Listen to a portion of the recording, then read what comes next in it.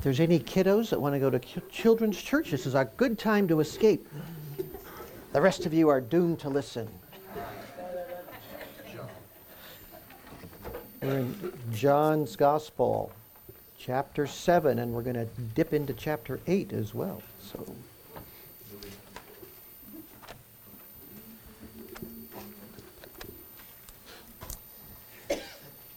So, last time we looked at Jesus in the great temple in Jerusalem during the Feast of Tabernacles.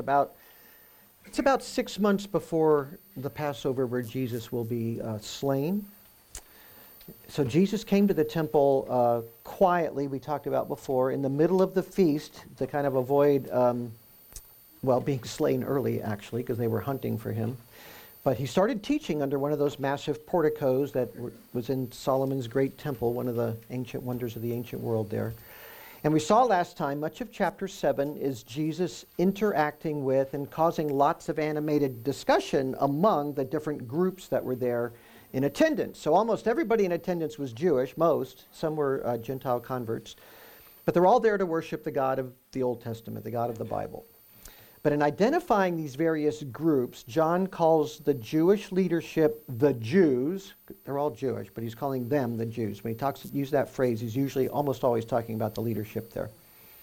So that would be scribes, Pharisees, priests, people like that. And he also mentions the crowd, which includes local people, but also pilgrims from all over the Roman Empire. The Feast of Tabernacles was probably the most well-attended of all the three required feasts that Jews were supposed to go to. If you lived like 25 miles or more from Jerusalem, you didn't have to go, but people did, and they would make pilgrimage from all over the Roman Empire to go. So there's those people, the crowd, which is made up of all of them, rarely getting a chance to visit the great temple, but happy to be there. And then he mentions in verse 25 of chapter 7 some of the people in Jerusalem, like those are the locals who have more general information about recent events than the travelers coming from out of town. So they're all sort of there. The last thing we have from Jesus on that day, the last thing he says that's recorded, is in verse 33, and Jesus said, "For a little while longer I am with you. Then I go to him who sent me. You will seek me, and you will not find me, for where I am, you cannot come." So that's verse 33 and 34. That's meant to create a lot of thought about what he's talking about there. But he's warning them. He's saying, I'm not going to be here all the time. I'm going back to my Father. So clearly there he's speaking about his death and resurrection and ascension into heaven, which is not that far away. So if it was like, here we are in December, it'd be like in June, that's coming. All of that. It's that close. So the religious leaders do want to arrest him. They've wanted to kill him for some time, but it hasn't worked out. As John says in verse 30, no man laid his hand on him because his hour had not yet come, which means providentially God was arranging things so that they couldn't get a hold of him yet. And that day, the day we're talking about here, ended. But starting in verse 37, the setting is the last day of the feast, what John calls the great day. So it was designed to be a special end for all of the pilgrims, with special ceremonies related to the pilgrims as well. So at this feast, the Feast of Tabernacles, it was a week long. Every day, with crowds watching and following, one of the priests would go down out of the temple area to the pool of Siloam with a golden pitcher, and he would fill it with water. And then he would start this procession back to inside the temple, and there'd be trumpets blaring and people singing Hosanna and all kinds of stuff. It was kind of an exciting moment. And every day he would do that. But on the last day, which is the day we're on now, when he got there, he would go around the altar, I should say that, and then pour the water into this sort of tunnel thing, little tube that would go and surround the altar. But on the seventh day, he went around the altar 7 times. So it was just made it more significant. It was like a big deal, and the people would be doing it. And when he poured the water each day, he would say, or the priests that were present would chant with him, Isaiah chapter 12, verse 3, which is, "With joy you will draw water from the springs of salvation." And scholars, it doesn't tell us why they use that. Some people believe it's recognition of the provision of water that God provided for the Jews in the wilderness, which I think is probably the case. Other people say, well, this is a harvest festival, so it's praising God and thanking Him for the rains that are allowed all these crops to grow while they're harvesting them.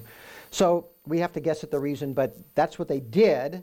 And but on that seventh day, he would circle 7 times around that altar, and the priest would, on the seventh day, they would chant Psalm 118:25. O Lord, do save, we beseech you. O Lord, we beseech you, do send prosperity. That would be the chant that was going on while they were doing that on the seventh day. So it was at this time that when the water was poured out and the chanting of the prayer for salvation, it's probably then when Jesus stands up or comes to a prominent place and calls out. So verse 37, if anyone is thirsty, get the water connection? Let him come to me and drink. He who believes in me, as the scripture said, from his innermost being will flow rivers of living water. That's kind of familiar, because if you read John chapter 4, if you were here with us when we studied that the woman at the well chapter, remember that lady, the woman at the well? She was drawing water for Jesus, and he tells her, I can give you living water. Do you remember that? And in chapter 4, verse 14, he tells her, he says, whoever drinks the water that I will give him shall never thirst, but the water that I will give him will become in him a well of water springing up to eternal life. So what kind of thirst was he talking about there? She was thinking slaking your thirst, but he's talking about a thirst for God, a thirst for meaning, a thirst for the answers to all the big questions there are in life, right? I was one of those people, long before I was a Christian, I was a thirsty person. I wanted to know what it was all about, which was a good place to be, actually, because you're really looking. You're trying to say, what's the explanation for the world I live in? Why am I the way I am? Why is everything the way it is? Why am I here? Is there any significance to being here? What happens when I die? Can I know who God is? Does He care about me? Or why does He seem distant from me? What is the truth of the world? A thirst for answers to all of those kinds of questions. So the Father, the creator of heaven and earth, our creator, sent the Son into the world specifically so He would have the answer to all of those questions, right? And more,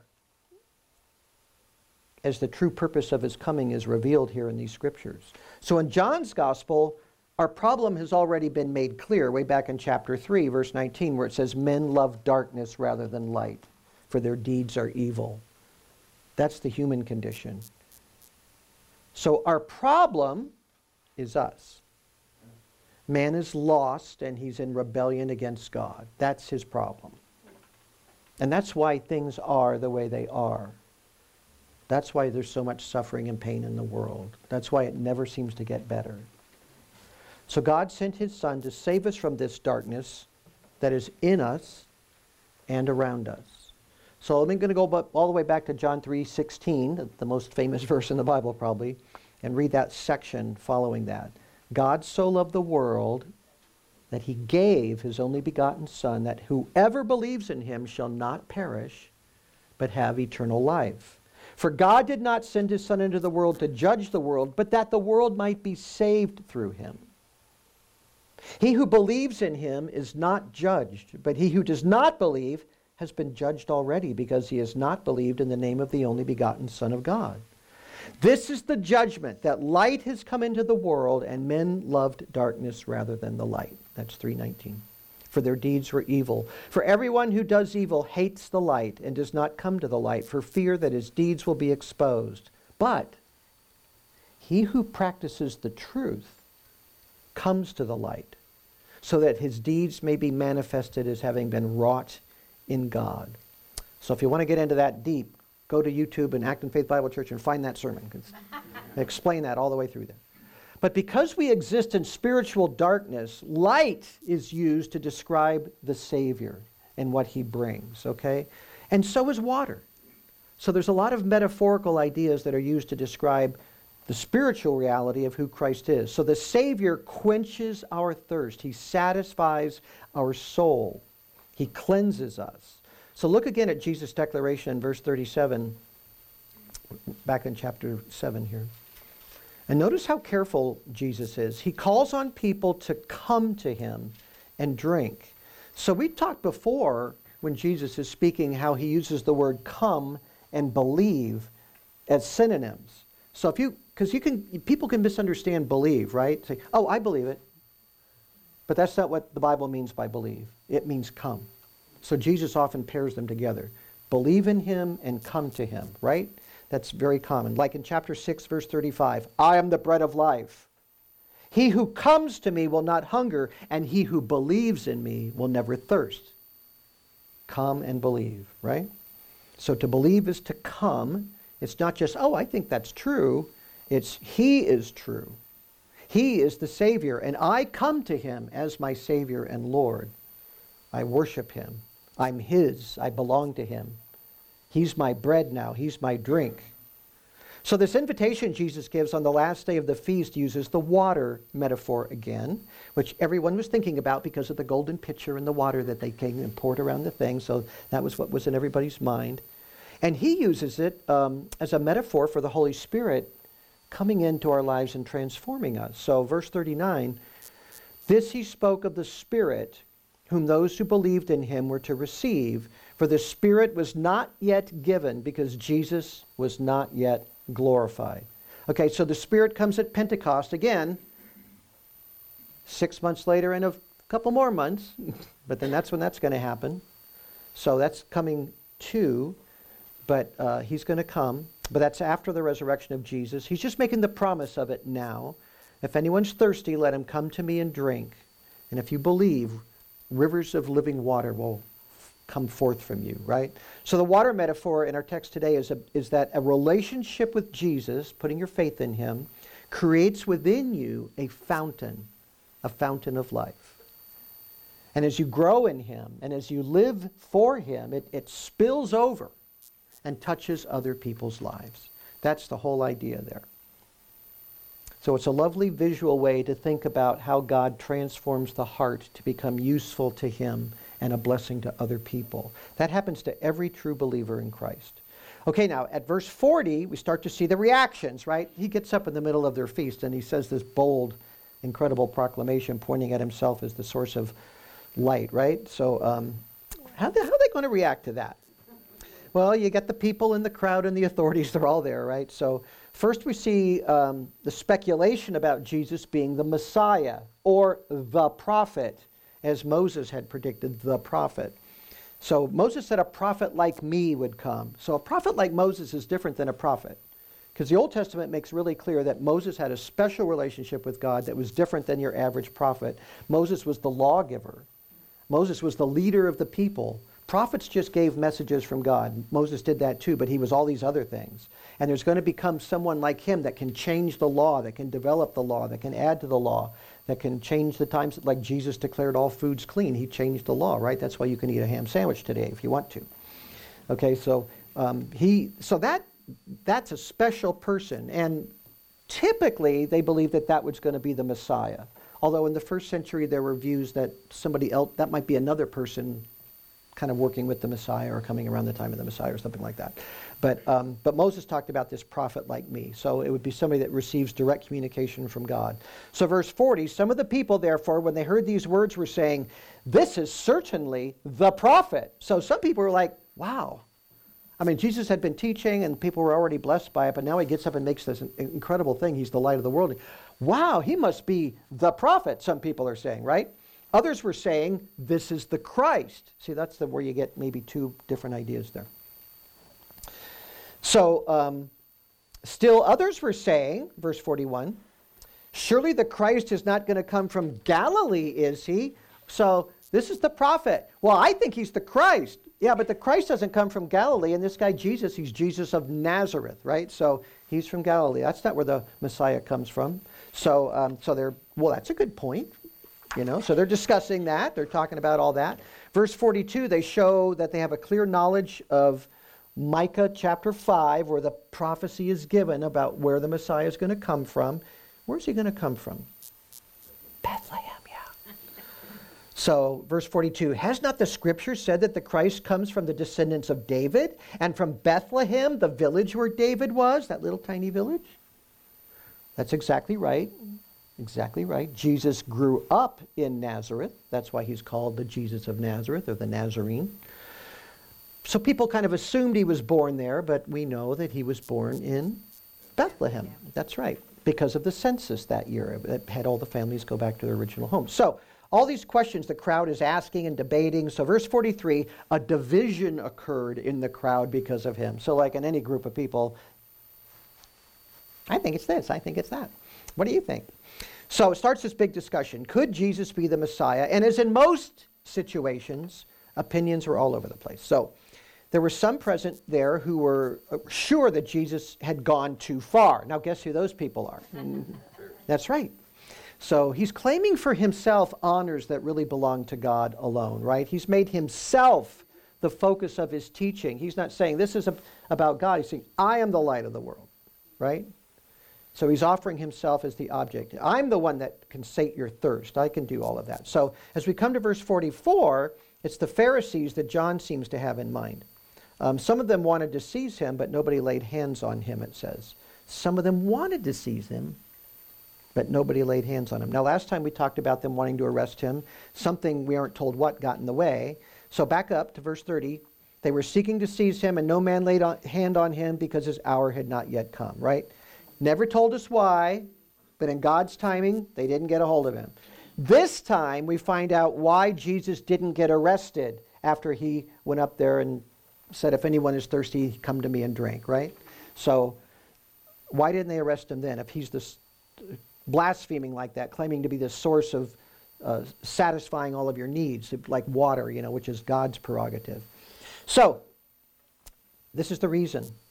The temple police officers assigned to make arrest if Jesus showed up again, and he did show up again, they loved what he was saying.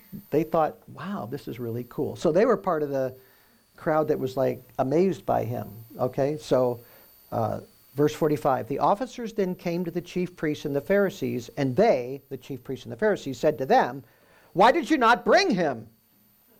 The officers answered, no man ever spoke the way this man speaks. So they're just kind of blown away by Jesus, right? So it's nothing like having your muscle, your enforcers not willing to do their job because they're captivated by your target, right? Well, I don't want to arrest him. He's pretty wonderful. It was like that kind of a thing. So these lawmen are genuinely impressed by Jesus. They find him very compelling. Never has a man spoken the way this man speaks. Never has a man spoken the way this man speaks. In all of their experience and all of their understanding, they'd never heard anybody like that. Can I tell you something? That was true 2,000 years ago. It's still true. It's still true. Jesus has never been rivaled. He stands absolutely alone among all the prophets, preachers, teachers of the world, far above. So many people have claimed to be a Messiah or a living prophet or the enlightened one, but they don't even begin to compare with him. And these probably rather thuggish police officers in this particular case are used to being pretty firm with people. They think he's amazing. And they say nobody's ever spoken like this. Now, we've got a few of those people in modern times that claim to be somebody super special and Messiah figures and all that kind of stuff. They're usually lunatics, right? I mean, you think of Jim Jones and Jonestown. If you're an older person, you can think of that. Or David Koresh and the cult leader, down there at Waco, Texas and all of that. I think the only current person that I can think of that actually has true historic ties to world religions or something like that would be around today that people might go to or think about would be His Holiness the 14th Dalai Lama of Tibet. He's the only one I could think of. Now, have you ever seen him? He's this cute little old man, 88 years old now, and movie stars love him and celebrities love him, which should tell you something right there. But recently he did something so gross, I won't tell you what it was, but it kind of shocked the world. So I'll let you look that up on your own. But he's the perfect guru for modern people, modern elites especially, fabulous people. He only speaks soft truths, right? and always dodges controversy, never confronts anybody about anything. His Holiness the 14th Dalai Lama of Tibet said this. This is his definition. This is why he came into the world. Okay, this is his purpose for being. Quote, "My religion is very simple. My religion is kindness." Okay. Now, the Dalai Lama is considered a living Buddha of compassion, a reincarnation of a famous Buddha who refused to go into nirvana so that he could bring the world order or peace or something, help mankind. So he's a reincarnation of that Buddha, is what they believe about him. Does he really need all of these lavish titles and claims of that religion just to tell us to be kind? Did the Buddha really have to reincarnate and miss nirvana just to say, be kind, be kind? Your mother told you to be kind. You don't really need that, right? You don't need a special reincarnation to know you should be kind. How different is Jesus, who defines compassion in his being? And he tells you, Jesus does, why you're not kind. When you blow it, the Bible tells you why. The Dalai Lama doesn't tell you that. He just smiles and says, be kind. Jesus also loves you so much, he paid the penalty for your very real sins and your great failures. He tells the whole truth. Jesus exposes your darkness, and he still loves you so much, he carried your sins to the cross. He carried the Dalai Lama's sins too, if he would repent and believe. So Jesus is the real solution to human problems. And he doesn't deal in platitudes. Have you noticed that? Does Jesus think you should be kind? Of course. Would he say that's the sum of religion? No. He'd say the world's a disaster. You're a sinner.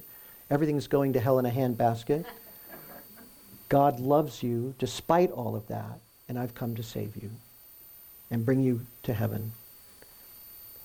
That's way better than being kind. I mean, there's just nobody like Jesus. He's so amazing.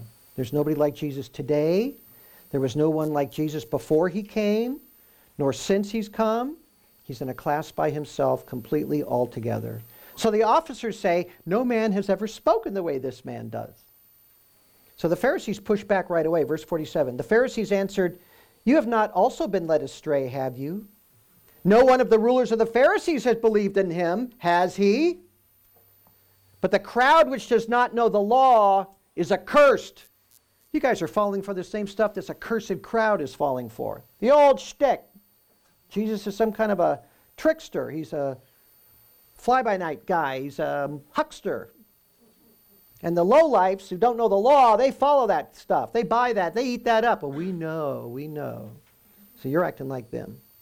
So you want to be with the accursed crowd, huh? Do you want to be with them or your educated, wise leaders? Which do you want? No Pharisees or theologians or leaders believe in Jesus, you numbskulls. That's my translation of what they're saying. So then, while they're at this meeting with the police officers and the leaders of Israel, verse 50 begins with a really interesting word. It's a name. Nicodemus. Nicodemus. The theologian who came to Jesus at night in John chapter 3 and told Jesus, we know that you have come from God as a teacher.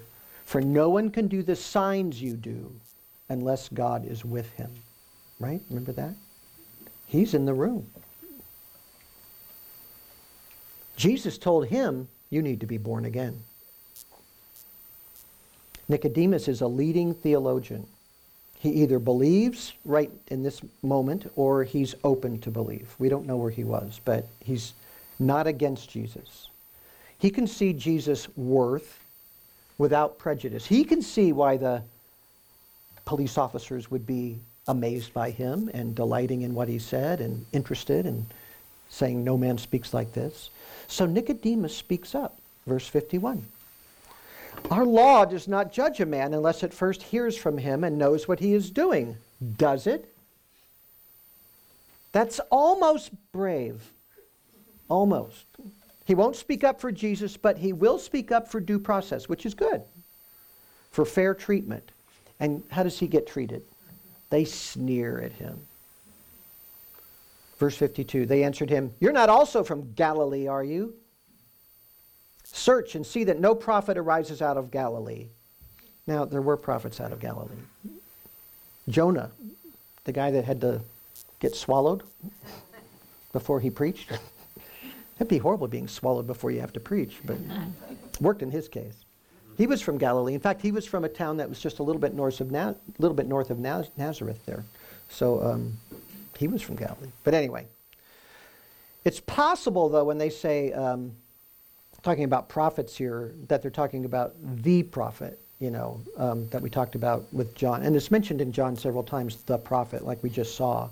So, but most manuscripts that we have, ancient Greek manuscripts of this passage, don't have a definite article. That's like the word the, which in Greek is just an O with a little thing on it. So most of them don't have it. So it's probably a prophet. See that no prophet arises, not the prophet or anything like that. But anyway, so back to this prophet like Moses kind of character. So they're probably just saying no prophet. Anyway, their arguments are really weak, whichever it is they're using, whether it's the prophet or a prophet. They're not making a very good case here because they don't have any intention of giving Jesus a fair hearing. So that has nothing to do with it. What Nicodemus said and their response to it doesn't mesh at all. Okay, that's where we are. They want Jesus destroyed. Nicodemus isn't strong enough yet or sure enough yet to risk openly supporting Jesus. That's kind of how this section ends. All right, now, I want you to turn the page and go to chapter 8, verse 12, because that's where this picks up, what Jesus said that day. So right away, we find the Pharisees ready to take Jesus on. So now they're confronting him. They're going for him to best him. So maybe Nicodemus's words about hearing Jesus before condemning him had some play because they're actually are going to go confront him. They think they can take him on, right? They can make him look foolish or something. But in chapter 8, verse 12, it continues with Jesus speaking after we had our inside look at the deliberations among the Jewish leadership. And it might be later in the day. In fact, it might be evening because we have records, historical records, that during the Feast of Tabernacles, in the court of the women, now the court of the women wasn't for women alone. It meant that women could only go that far into the temple area. There was a court of men beyond the court of women, and then the court of the priests inside of that. So it's the big open area where there's a lot of people are allowed. So that's where they are. They would set up this great big menorah. In fact, they've been setting up big menorahs all over the world recently. It's kind of support of Israel, but it was like that. It was a big one. It was those oil-powered lamp, with 7 candlesticks. And they would light that in the evening during the Feast of Tabernacles. And what was that a reminder of? Well, the Lord's in the pillar of fire that led the people in the wilderness, right? So all of these things have certain symbolic kinds of meanings. It was a vivid reminder that over the tabernacle in ancient times, this pillar of fire by night and cloud by day had stood, and it's bringing that memory to life. It's the perfect place for Jesus to stand up in verse 12 and say, "I am the light of the world." So this is his next statement. So first, if anyone is thirsty, come to me and drink. And now he's saying, "I am the light of the world. He who follows me will not walk in darkness, but will have the light of life." That's 2 big ones on the same day. So if one was in the morning or afternoon or early morning, then that one would be at night. He's doing it again. Now, also, this statement in verse 12 of chapter 8 is the second of John does everything in 7s, and there's 7 I am statements in the Gospel of John. Just like in the book of Revelation, he has 7 Beatitudes, blessed are. In the Gospel of John, there's 7 I am statements where Jesus says, I am something, right? And always great significance. And this is the second one. I am the light of the world. I am the light of the world. The first one was in chapter 6, verse 35. We talked about it not long ago. I am the bread of life. That was the first one. This is the second one. It's really interesting, these chapters, like the feast itself, all seem to recall some portion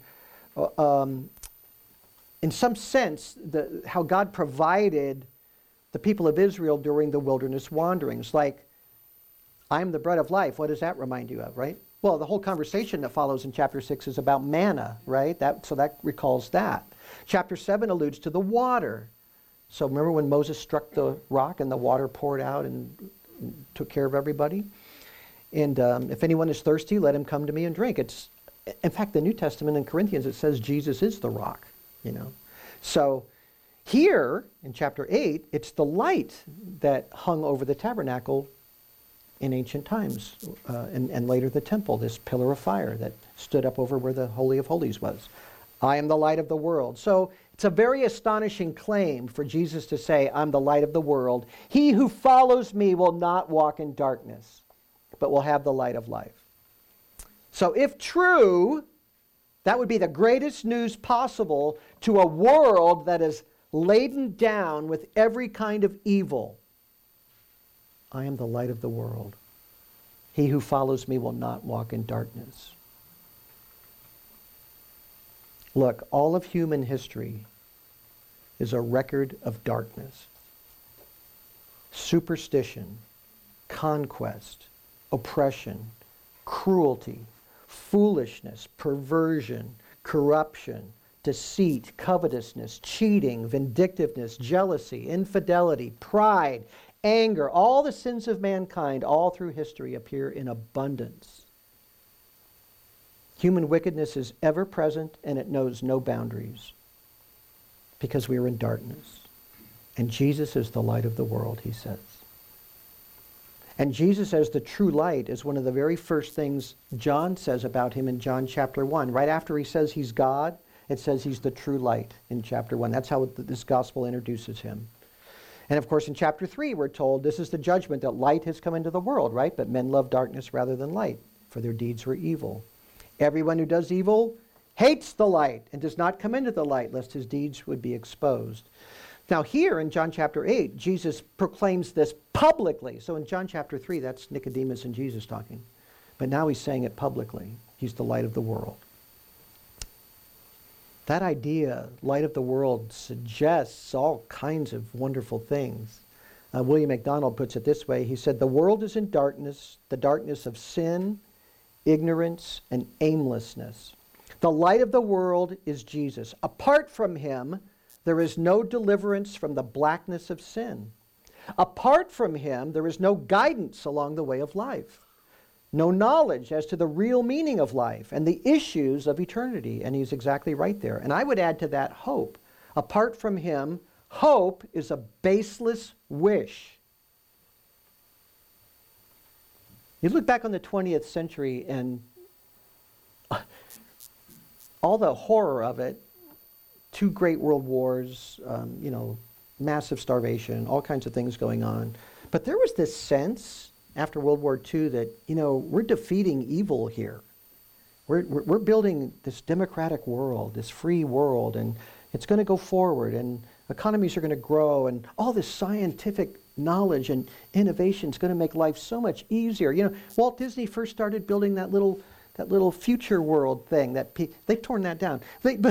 They used to go there and you see what life was going to be like, in a century from now, and all the cool technology, and everybody would have an abundance. Or Star Trek, you go to that Star Trek world, and we don't need money, everybody has everything they want, and that kind of a thing, everything's great, and all that kind of stuff. It's really interesting. I don't watch modern Star Trek shows, but the idea is that the Federation is all corrupt and dark, and there's all these evil things going on. There you go. There you go. So in the 1960s, we're going to go this way. And in our time, in the 21st century, we're like, everything's corrupt. It's going to be corrupt 2,000 years from now and hundreds of years from now in the Star Trek world too. Humans are corrupt, which is true that humans are corrupt. So actually there's a good side to that. But this hope of a better world was always there. Peace and plenty. We would all hold cans of Coke on a mountain and sing in perfect harmony. That was going to happen to us, right? It's not man's way, though. It's not man's way. It's man's dream. It's a dream. Only a dream. We long for peace and love. That's what the whole hippie thing was about. But it eludes us. We stumble in darkness. We stumble. And the horizon does not look brighter. You know, they have these giant meetings with all these super world elite billionaires, and all these people come and these big conferences, and they start planning what they're going to do with the world. You know, that's a real thing. Now, I'm not a conspiracy person at all, but these people really do want to tell us how we're going to live, you know. And they don't see plenty ahead. Plenty. They see plenty of trouble. I mean, they're going to cause plenty of trouble. But it's like they're preparing for scarcity and submission to them. That's kind of what their goal is. So, you know, we were moving through the 20th century. Freedom, abundance, technology, all these wonderful things. They're like scarcity, getting rid of humans, you know, bringing things down, making things so expensive you can't have it. You won't own anything. They even say that. You won't own anything, but we'll provide everything for you that you need. Oh, thanks. So it seems like that's the way things are going. Why do we blow it? Our dreams are so beautiful. You know, these hopes are so beautiful. The Federation is such a great idea. All these planets working together and helping each other, and nobody needs money and all that kind of stuff. How come we fall from that? How come we blow it?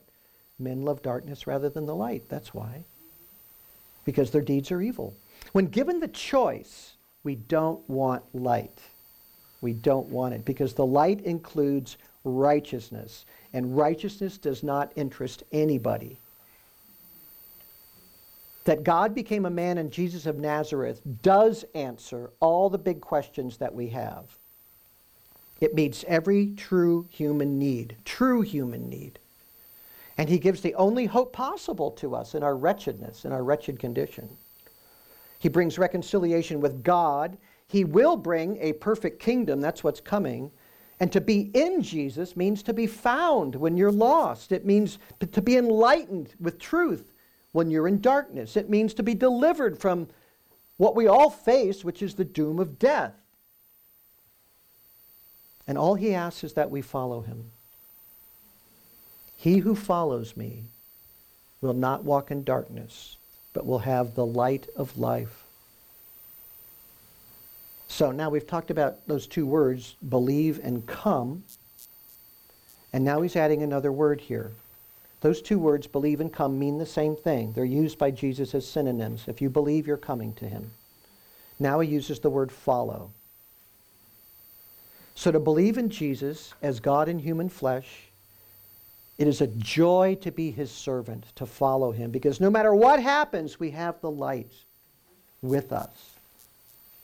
And we have the Spirit in us, the water that fountains up, bubbles up. We know that God loves us in Christ. We know it because of him. So we're secure. So come, follow, and you will no longer walk in darkness, lost, wandering, speculating about everything, hoping this, wondering if that's going to happen. You will have the light of life, and the promise sealed in blood is eternal life in him.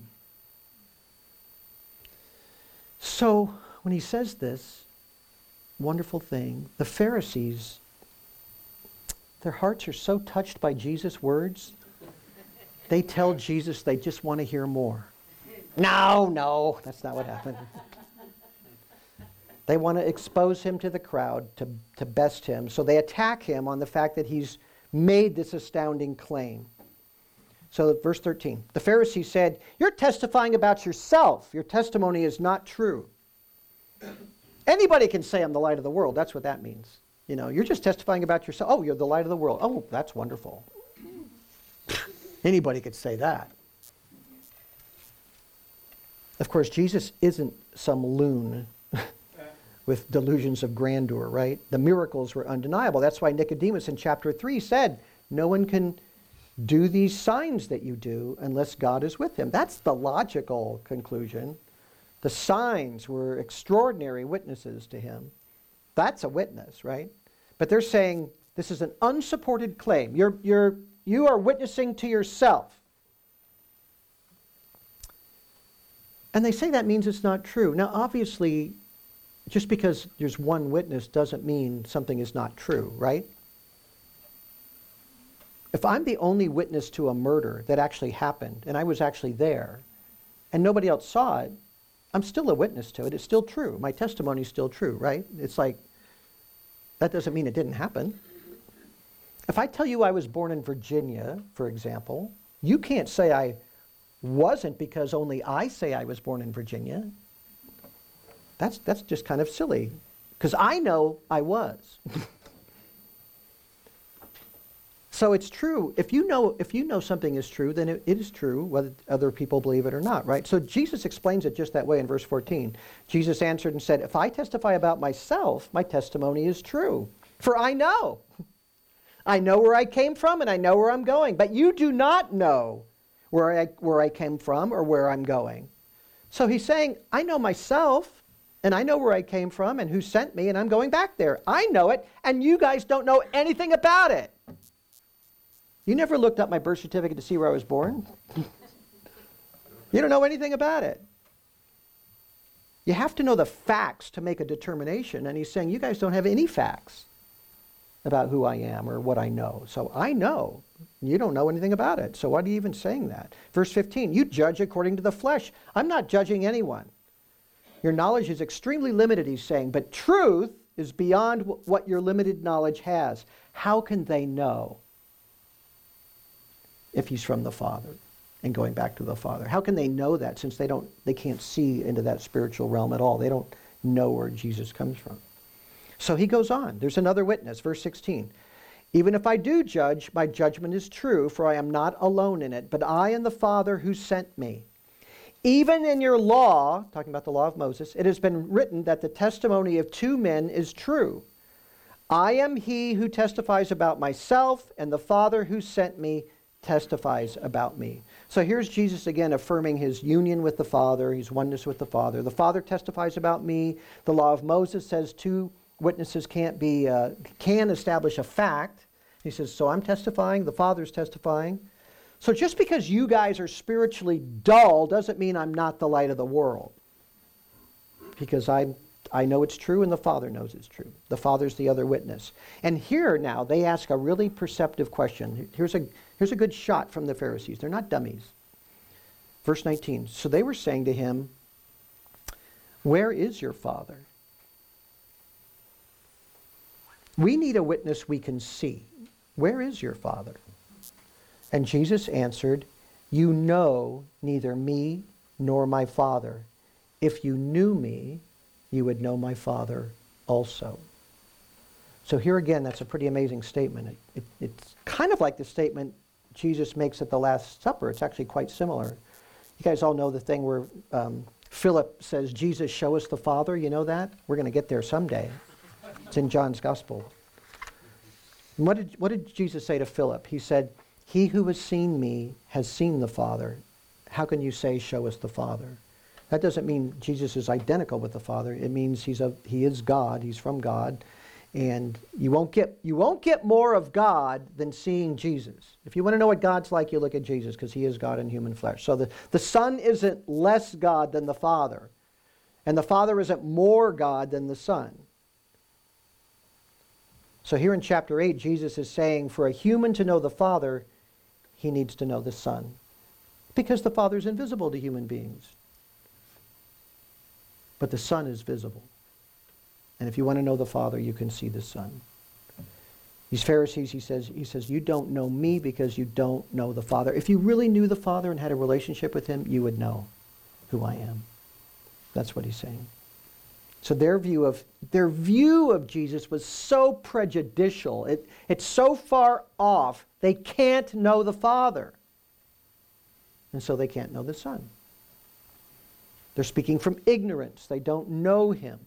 They don't investigate it either or spend time with him. You know what they should do is say, Jesus, let us spend some days with you and really hear from you and find out what this is all about. They don't do that because he's called them actors a long time ago. They're hypocrites. They hate him.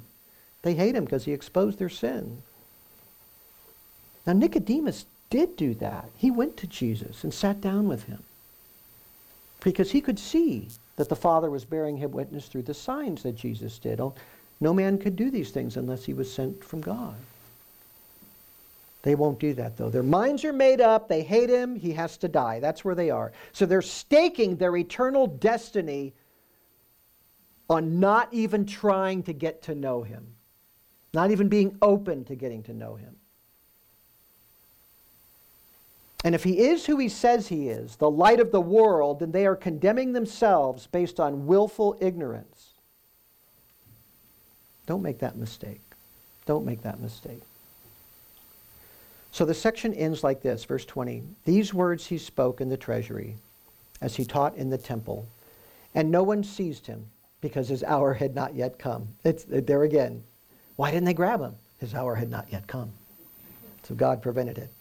Plus the police officers are like, well, we kind of like him. Well, verse 20 is a natural break, but Jesus isn't done talking yet. There's a lot more to go here, not by a long shot, so we'd better stop here. What about the part you skipped over? That. We have to do that, huh? Well, how about next Sunday we talk about that part? And I can promise you this, it will be the most unusual sermon you've ever heard here. I promise. Let's pray. Lord, thank you for your Son, who among all men of the earth stands high above them all, infinitely so. We pray that all who haven't come to him won't dismiss him, but that they will seek the truth, because that's the right thing to do. We ask you to awaken every heart to believe and to come and to follow your Son. In his name we pray. Amen.